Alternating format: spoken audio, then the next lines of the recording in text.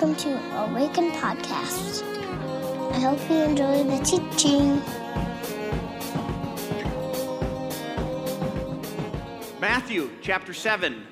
Welcome, everyone. We've started a new series today. It's called Lost in Translation, which I'm very excited about. I'll say more about in just a moment, but I'm going to begin this morning with a story. For those of you that have been hanging around Awaken lately, you know that lots happening in our denomination, and our annual meeting for our denomination is coming up in the end of this month. And I was just really inspired, encouraged by what you're about to hear. And so this is twofold. One, I think this is just beautiful and gets at something that I think is really important. But then also, in the event that my sermon is lackluster, this is great. So, sort of a double threat guy. This is a letter written by an old-time Covenanter, a guy named Leland Anderson, and he is retired, lives out in Denver, was a lawyer during his career, but a long-time Covenant, statesperson. He wrote this. He says, I visited the Swedish Covenant Church where my wife's great-grandparents worshipped in Sweden last fall. We spoke to the minister who told us an interesting story about the past. He told us that the local Lutheran State Church bishop, this is long ago, hated the Mission Friends, where the readers, which is what Covenanters were known as, the readers gathered to worship. Readers were a sect of believers in Sweden who gathered to read Scripture on their own and to exercise their own powers of discernment and understanding in the interpretation of Scripture. They were a threat to the Lutheran State Church of Sweden. They were not allowed to preach the word or interpret Scripture, but were allowed to sing. And so they created songbooks with songs having dozens of verses in order that they could sing their faith and belief to one another, verse after verse. One night, the church of my wife's ancestors was burned to the ground, and the local Lutheran bishop stood over the embers and told the forlorn congregation that he was glad that their church had burned to the ground, that their religion had finally been consumed by the smoldering embers of the building. In response, a stalwart peasant from the congregation walked up to the bishop and said this, The church may have been burned to the ground, dear sir, and then placing his fist on his heart, he continued, but the fire that burns in our hearts will never be extinguished. And by historical record and fact, the old Swedish peasant was correct. He and others of similar conscience departed Sweden, and they came to America, where they founded the evangelical Swedish Covenant Church. They founded it because of the fire that burned in their hearts, a fire that burned for the love of Jesus and for freedom to read the Bible, guided by their own conscience, as well as prayer and reflection and open exchange of ideas with other readers of the Bible. This is the pietistic heritage of the Covenant Church. This is what the Covenant Church is, was, and always will be, burning in the hearts of true Covenanters for over the decades. Isn't that beautiful? Amen. That is all I have to say about that. You can't improve on it, you know? It's like, just let it lie. Matthew chapter 7, if you have your Bibles, we're in, like I said, Matthew 7. We'll start in verse 1. If you can, please stand, and we will read through verse 6. This is Jesus speaking, and he says, Do not judge, or you too will be judged. For in the same way you judge others, you will be judged, and with the measure you use, it will be measured to you. Why do you look at the speck of sawdust in your brother's eye and pay no attention to the plank in your own eye? I think I actually said that to my brother when I was a kid. How can you say to your brother, let me take the speck out of your eye, when all the time there is a plank in your own eye? You hypocrite! First, take the plank out of your own eye, and then you will see clearly to remove the speck from your brother's eye. And this is what we'll focus on today. Do not give dogs what is sacred. Do not throw your pearls to pigs. If you do, they may trample them under their feet and turn and tear you to pieces. Pray with me. God, this morning as we gather, we do so recognizing that your church is gathered all around the world. And we're grateful that we're a part of it. God, we're mindful of the church gathered in Virginia this weekend and the loss and the grief that they've experienced yet again. And so we pray for courage and for strength for Emmanuel, that you would be that for them and that they would be that for those around them. That the power of the resurrection, that light and life, not death and darkness, gets the last word. And so while death may get a word for a bit, I pray that your church would be a light, would be a voice of hope and a voice of strength and healing in a time when it's needed most. So we pray for them, we pray for us, that you might shine a light in our hearts and challenge us to be the people that you've called us to be. In the strong name of Christ and all of God's people said, amen. You may be seated. Lost in Translation, one of my favorite series, which is essentially an exploration of difficult Bible passages. We do this for a number of reasons, but I'll note two this morning. First and foremost, did you know the Bible was written a really long time ago? Like over 1,500 years ago, likely almost 1,800 years at the latest piece that was added. It was written a really long time ago in an ancient world by multiple authors. It was redacted and then compiled and gathered by multiple sources and people through multiple processes. And there is some things in it that are just bonkers, really hard to understand and hard to make sense of. We want to say that that's true. We're not going to be naive about that. We're not going to gloss over that. We're not going to say, well, if the Bible says it, I believe it. That's enough. We're not going to do that because that's not satisfactory to me. And as long as I'm the pastor, it's not going to be satisfactory for you, okay? We want to wrestle with this thing. We want to dig into it. We want to see what's there. One, because all of that's true. It's written a long time ago, and there's a lot of things that are hard to understand and that don't translate. Good. I'm glad. It is barbaric and chaotic and patriarchal. Yep, that's true. Now what?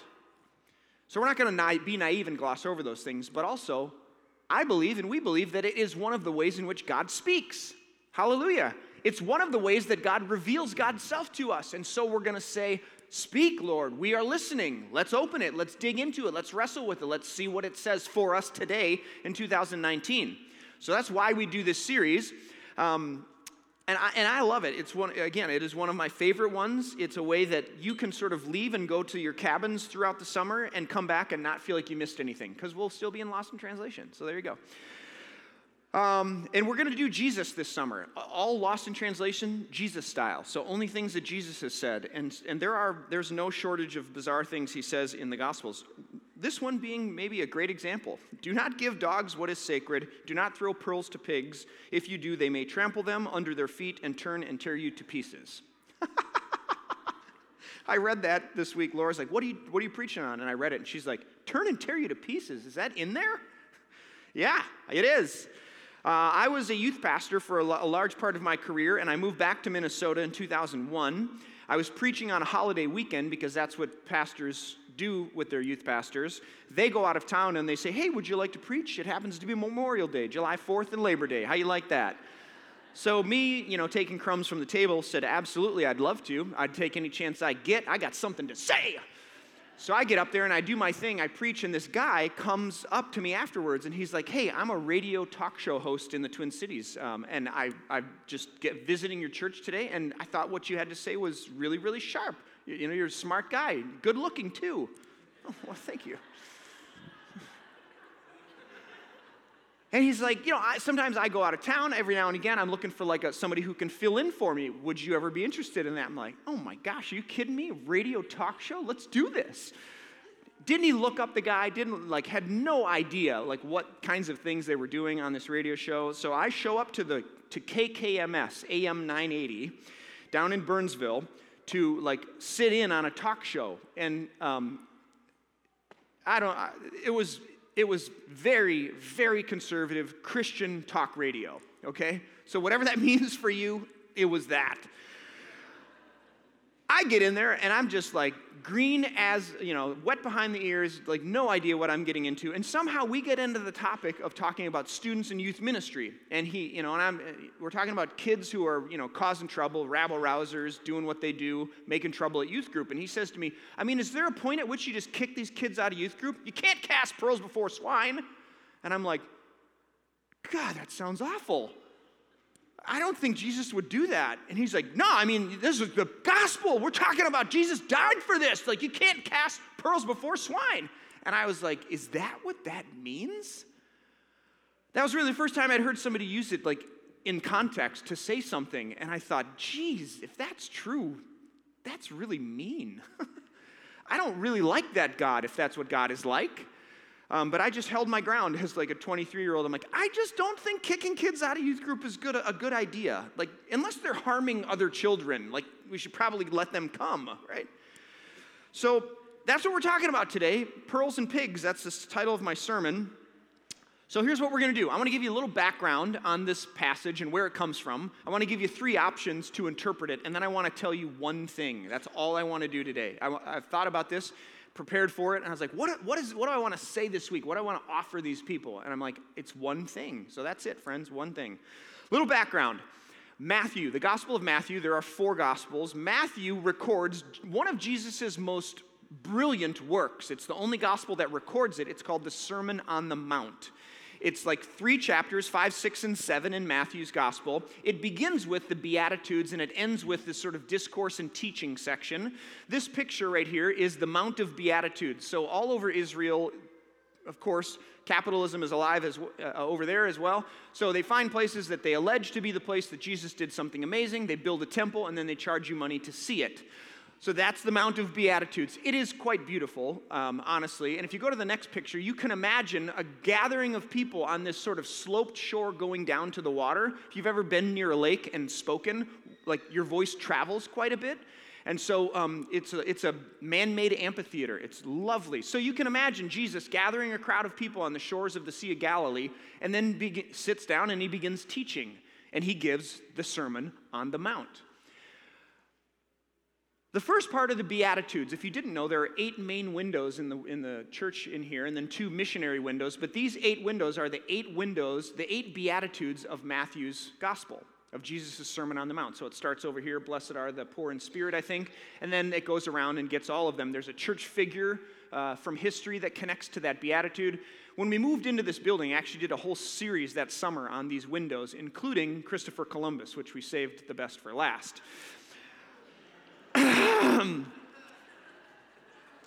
Be that as it may, 8 windows, Beatitudes, that's how the sermon begins, and then Jesus does this sort of teaching discourse. He ends with this long sort of, sermon, as it were, about things that would have made sense to the people who heard them first. And we get this little piece. I read verses 1 to 4, so you got some context, but Jesus is talking about judging in this first part. He's talking about offering wisdom on this tricky subject of what does it mean to be in community with each other and offer critique or judgment, as it were, in one another's life. And he says, basically, don't sit in the seat of the judge, is how I would paraphrase it. One author writes it this way: the whole business of judging persons is in God's hands, for God alone knows the secrets of men. We could include women here. We're much more egalitarian than this fella. This does not mean that we are not to use all the moral insight we possess in order to discover what's right and wrong. No, that's a part of life. This is what we do. The rabbis said that we separate what's light and heavy, what's dark and light, right? That's part of living. But we are to confine ourselves to that field and refrain from sitting in the seat of judgment, ultimate, to declare something over someone's life. That's God's business. That's God's deal. So Jesus says, hey, if you're going to offer critique, his wisdom is, don't be hypocritical in your relationships with each other. Be sure to take the plank out of your own eye before you look at the speck in someone else's. Like, get your house in order so that what you offer has some sort of value.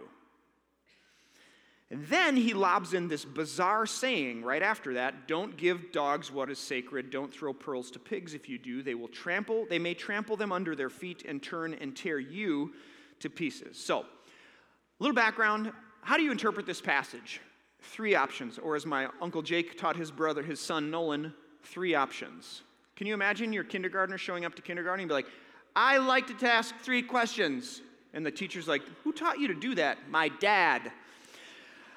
3 options, the first of which is literal. There are many people who read the Bible, and they would say that the best way forward when you read Scripture is the most straightforward reading of the passage. They often will say a plain reading of the text, to which I would just say there isn't one. We all read it through our own perspective. You know this, don't you? There is no view from nowhere. Let me say that again. There is no view from nowhere. You can't just read the text. You have to interpret it just by reading it. You're taking it in, and now it's contaminated by you. You can't read it literally, but some people try, and they would just say, like, just read it literally. So Jesus is talking about, he's talking about dogs and pigs and not giving them pearls. Because if you do, well, they don't eat them. So they're not going to eat them. They're going to trample them under their feet, and they won't like you because you've given them pearls. And they don't like pearls. So don't do that. Clearly, this is not helping, right, in this passage. So I'm going to suggest that we not read it literally. Another option, I apologize, that was a little pejorative and maybe unnecessary because it was funny. Another option is allegorical. So some people read a passage like this and they say, it's allegory, right? An allegory is simply a popular form of literature in which a story points to a hidden or symbolic parallel meaning. Certain elements, such as people, things, or happenings in the story, point to a corresponding elements on another realm or level of meaning. You all know how this works. This happens in the Bible all the time. 2 Samuel chapter 12 is a great example of allegory. This is the story of David and Nathan, the prophet. The prophet says this in chapter 12, "The Lord sent Nathan to David. When he came to him, he said, 'There were two men in a certain town, one rich, the other poor. The rich man had a very large number of sheep and cattle, but the poor man had one little ewe lamb that he had bought. He raised it, he grew up with him and his children. It shared his food and drank from his cup and even slept in his arms. It was like a daughter to him. Now a traveler came to the rich man, but the rich man refrained from taking one of his own sheep or cattle to prepare a meal for the traveler who had come. Instead, he took the one ewe lamb that belonged to the poor man and prepared it for the traveler who had come.'" David is incensed by this, like, "I cannot believe this rich man. He should be killed." And Nathan says, "That man is you," right? The story of David and Bathsheba. David is the rich man. Uriah, the army general, is the poor man. Bathsheba is the little ewe lamb. David takes what isn't his, right? It's an allegory. Each person has a corollary in meaning on another level. So in this case, when reading the pearls and pigs passage, people would say, well, the pearl of great value is the gospel, the good news about God, and the dogs and the pigs are the Gentiles, the outsiders. And so you don't give what's of great value to the outsiders or to the dogs and the pigs. This makes a little bit of sense because Jesus often even says it about himself. He says, "I've come to speak to the house of Israel," right? Jesus, the prophet, prior to his death and resurrection, his message was for the house of Israel. It was for the Jews. Right? He has a critique, an invitation of repentance to them to be what they were intended to be, which was a city on a hill, a light that couldn't be hidden. So in some ways, he was speaking to the Jews and not the Gentiles. And so his message, the pearl of great value, would only be given to them and not to them. Right? That makes a little bit of sense. But even still, Paul says in later, like, the gospel first came to the Jews and then the Gentiles. But like on this side of death and resurrection and the good news being for everyone, it sort of raises a few questions about the nature of God and why these people, for whom timing just wasn't on their side, are called pearls and dogs and pigs. I would have a few questions about that. Another way to allegorize this passage, which the early Christians did in a text called the Didache, which was like a manual for early Christians, they said that this was about the Eucharist, and that the Eucharist is the pearl of great value, and you only give that to the baptized believer. So you wouldn't offer the Eucharist to someone who's not baptized. To which I would just say, that's an anachronism. Anachronism is basically a unfortunate mistake in time, right? Jesus wouldn't be talking about the Eucharist because he's not dead and resurrected yet, which his body and blood become the elements of Eucharist. So why would he say that? That doesn't make any sense. I don't know why they didn't get that. I don't know why they couldn't see that. It seems so logical to me. But either way, for a long time, Christians would say, don't cast pearls before pigs. Don't give the Eucharist to unbaptized believers. It's like,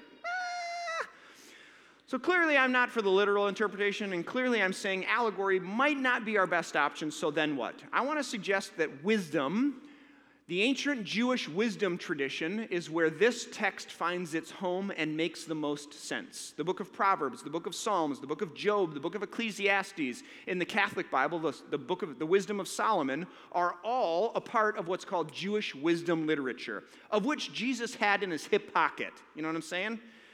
So he's just running around Galilee and Israel teaching and offering things, and every now and again he'd just like throw out these phrases. Don't cast pearls before pigs. They might trample on them, and then they'll turn on you and tear you to pieces. People are like, oh, hallelujah, brother, I hear what you're saying.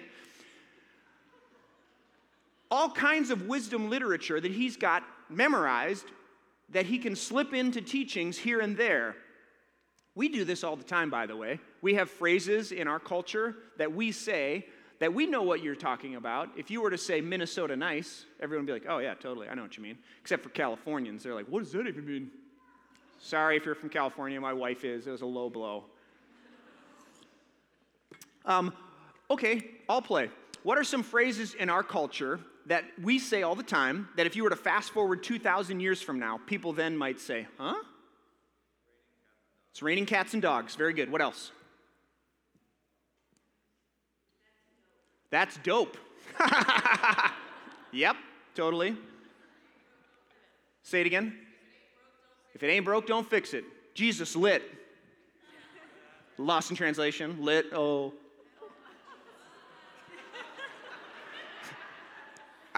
I think I told you guys this. I said that to my 15-year-old, and she just gave me that, like, groaner foul. You know, like, oh, Dad, do not say that. Okay, what else? A penny for your thoughts, sir. Yes. Gram that. Tweet that. YOLO. Yes, somebody said that first hour, too. You only live once, in case you didn't know what that means. Yeah, you only live once. Go ham. Hey Siri. Right? Just Google it. You get what I'm saying, right? We have all these phrases, and we know what they mean. I think that this one falls in that category for Jesus. This is a part of Jewish wisdom literature. There are others like it, even in our Bible. Proverbs 11:12. Like a gold ring in a pig's snout is a beautiful woman who shows no discretion. Oftentimes, Jewish wisdom literature, the power of it is like the incredulity of the two images. Like, oh my gosh, stark contrast between them. Proverbs 23:9, do not speak in the hearing of a fool who will only despise the wisdom of your words. Sounds like something your grandmother would say, right? Because it's true. It's wisdom. That's the way this stuff works. And actually, I think that's a pretty good look into the passage that we've read. Do not speak in the hearing of a fool who will only despise the wisdom of your words. My offering to you this morning, if you want to, what is Jesus saying? The idea is as follows. If you possess something of great value, be careful who you give it to and who you share it with. If you are not wise with whom and when you share or offer this pearl of great value, you may find that the recipients do not understand or value the gift that you are intending to give, and you may find yourself in a tricky situation. Now, of course, the obvious answer to this one, if we're going to sort of say, okay, what is the pearl of great value? Obviously, you could say, yep, the gospel, the good news about Jesus is the pearl of great value. Don't force that on somebody who doesn't want to hear it. Don't give something of great value to someone who's not interested in it. Yes, great, awesome. Not good. That's one way to think about this. I want to share a story with you as I close, and I want to try to offer some wisdom that is hard-earned from a volume of work and life lived by myself that I think really gets at what Jesus is saying when he says, don't give something of great value to people or someone who does not or cannot understand it.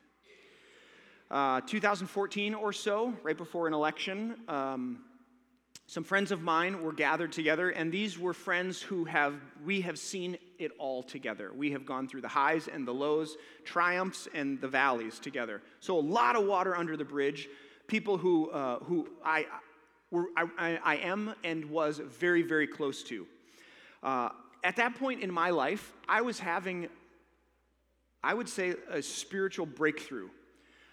It was right after I had been to Israel in 2013, and God was so alive to me and revealing new things to me, and I was seeing God in a way that I had never seen God before. I was seeing people in a way I had never seen people before. I was seeing myself in a way. It was electric, right? Energies and openings all over the place. If you're interested in this kind of conversation around something of great value to you and then sharing that with someone else, there's a podcast. Just search Energies and Openings. It's a guy who leads trips to the Camino, and he talks about what does it look like to come back from a place where you have experienced an energy and an opening to the divine, and then trying to offer that to those who you care about. There's ways to do that that are wiser than others, all right? He does in an hour and a half what I'm going to give you in 5 minutes. Here we go. So I am having energies and openings, breakthroughs. God is transforming my heart and life in a way that I haven't had happen since I was in college. And of course, I wanted to share that with the people that were closest to me. So I'm at the Liffey on West 7th. I'm in a booth in the corner against the wall, so I can't get out. You see where this is headed. I begin sharing. I begin offering these pearls of great value, these things very close to my heart, as close as one could possibly get, maybe, like experiences that I am having with God, and God shaping me and loving me and declaring things over me, and I'm learning and growing. And so I offer these things, and all of a sudden, what I thought would be of encouragement and of value, and that I would be thanked for, it felt like there was a snarling pack of dogs. Have you ever seen that in a movie, where these dogs are snapping, and someone's backed up into a corner? And that's what I felt like. What was intended to be a dialogue, which is a two-way conversation between mutually respected adults, became an interrogation and a trial where I was being asked by very fear-filled, anxious people to defend myself and explain myself. And I don't know if you've ever been in that scenario before, but it was very alarming to me. And I will go as far as to say traumatic. I don't sweat. I'm not a sweaty guy, but I was sweating. Like my body was showing its response to this experience. And I remember leaving that night, and I said to myself, I will never do that again. And then I just wept all the way home. I have a sneaky suspicion that some of you are in this church because you're hearing things and seeing things and experiencing God in new ways that you haven't in a long time, and you've been searching for them, and you've found a place, and now it's like somebody said to me one time, I've come to awaken, and I feel like I'm breathing oxygen, like pure oxygen. Like I am hearing, I'm seeing, I'm being invited to, I'm welcome to explore the Bible in a way I've never been before. So I'm just guessing, if I know anything about this church that I pastor, that many of you are finding that you are holding pearls of great value. And what you want to do, my guess, if you're anything like me, is to share that with the people that are closest to you. And I want to offer just a bit of wisdom as you leave this morning on how you might do that, or choices you might make along the way to ensure, or at least offer you the possibility of not experiencing what I experienced. 1, don't offer pearls of great value to those who have not proven that they can handle what you are giving. Don't offer something of great value to you if this person or these people have not proven themselves to be able to have a conversation, a dialogue, which requires great maturity and adulting. Don't give those things away to people who may not be able to appreciate and hold them. That is unwise, and it will come with great harm, possibly to your soul. Don't do it. Choose wisely who you journey with. You don't have to share everything with everyone. Your experience and your journey and your energies and openings are your gift. They are yours. And you can invest them in the world and in people and in others at your discretion. That's not greedy. That's wise.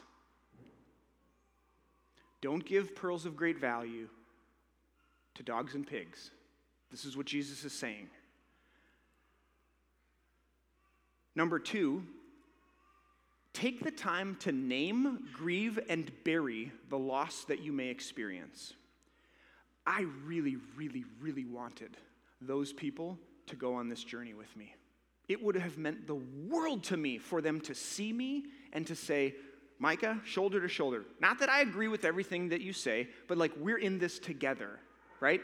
I wanted that so badly. And that day I lost that. And I made a choice based on my experience that these people would not be able to hold those things with me and walk with me anymore. I want to give you freedom and permission to name the loss that is, to grieve it, whatever you need to do, cry the tears you need to cry, scream at the heavens, write in your journal, go to one of those break rooms where you get to break stuff, without recourse. You know what I mean? Break everything you need to break, do whatever you need to do to grieve, to get it all out, and then bury it. And I don't say that lightly.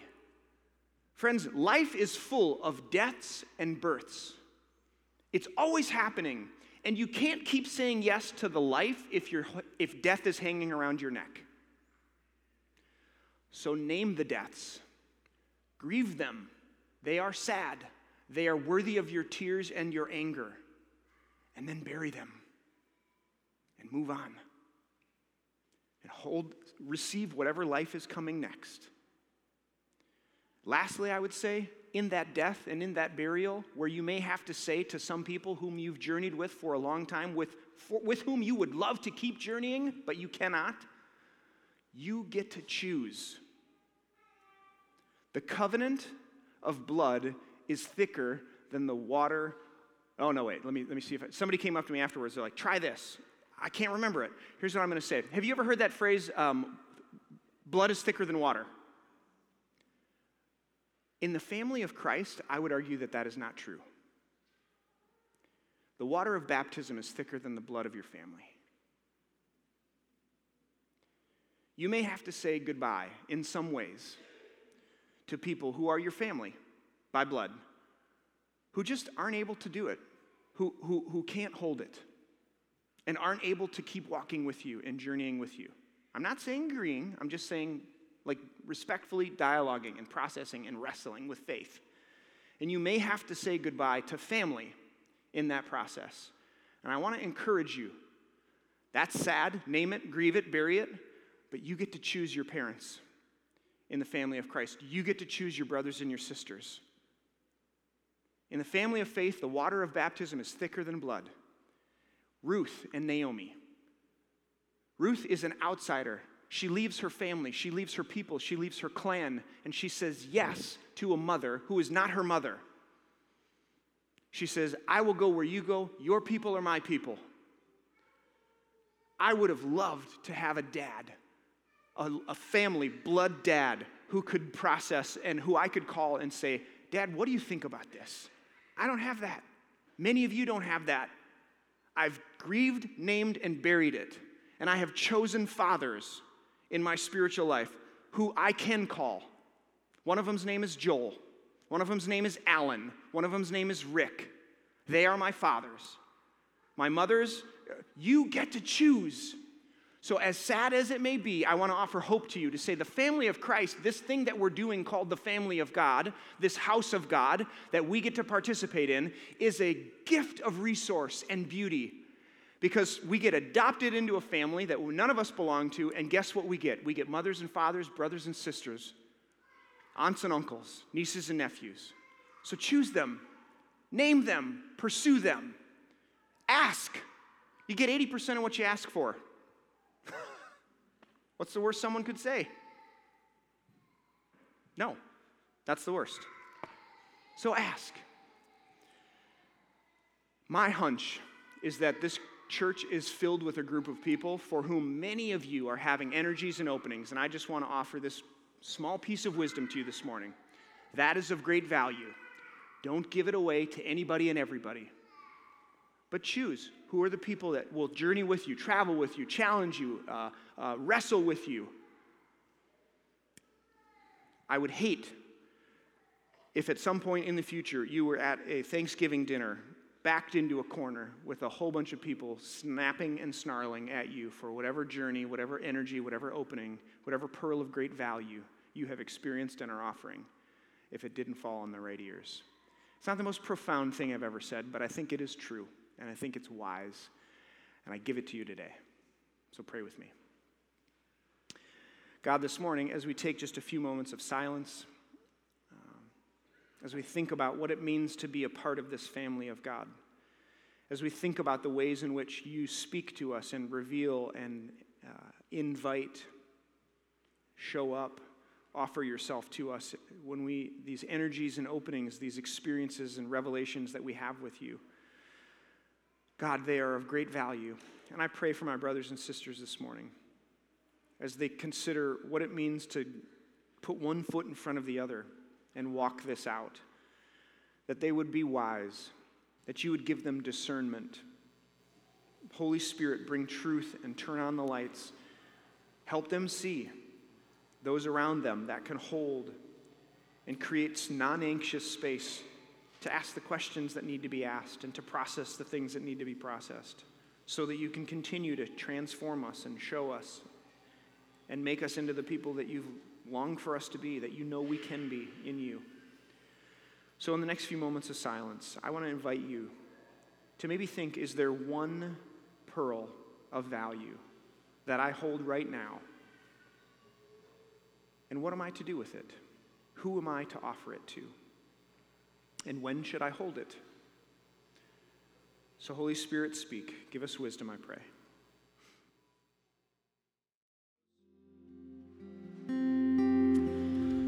To the church gathered in St. Paul, called Awaken, my brothers and sisters, the Lord bless you and keep you. The Lord lift up his face to shine upon you and be gracious unto you. The Lord lift up his countenance to you and give you his peace. In the name of the Father, and of the Son, and of the Holy Spirit. And all God's people said, amen. Grace and peace, my friends. The prayer space is open if you need it. See you next week.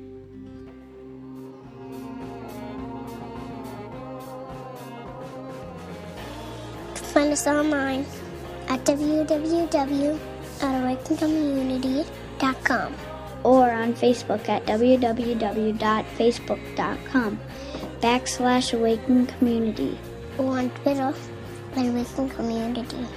See you next time.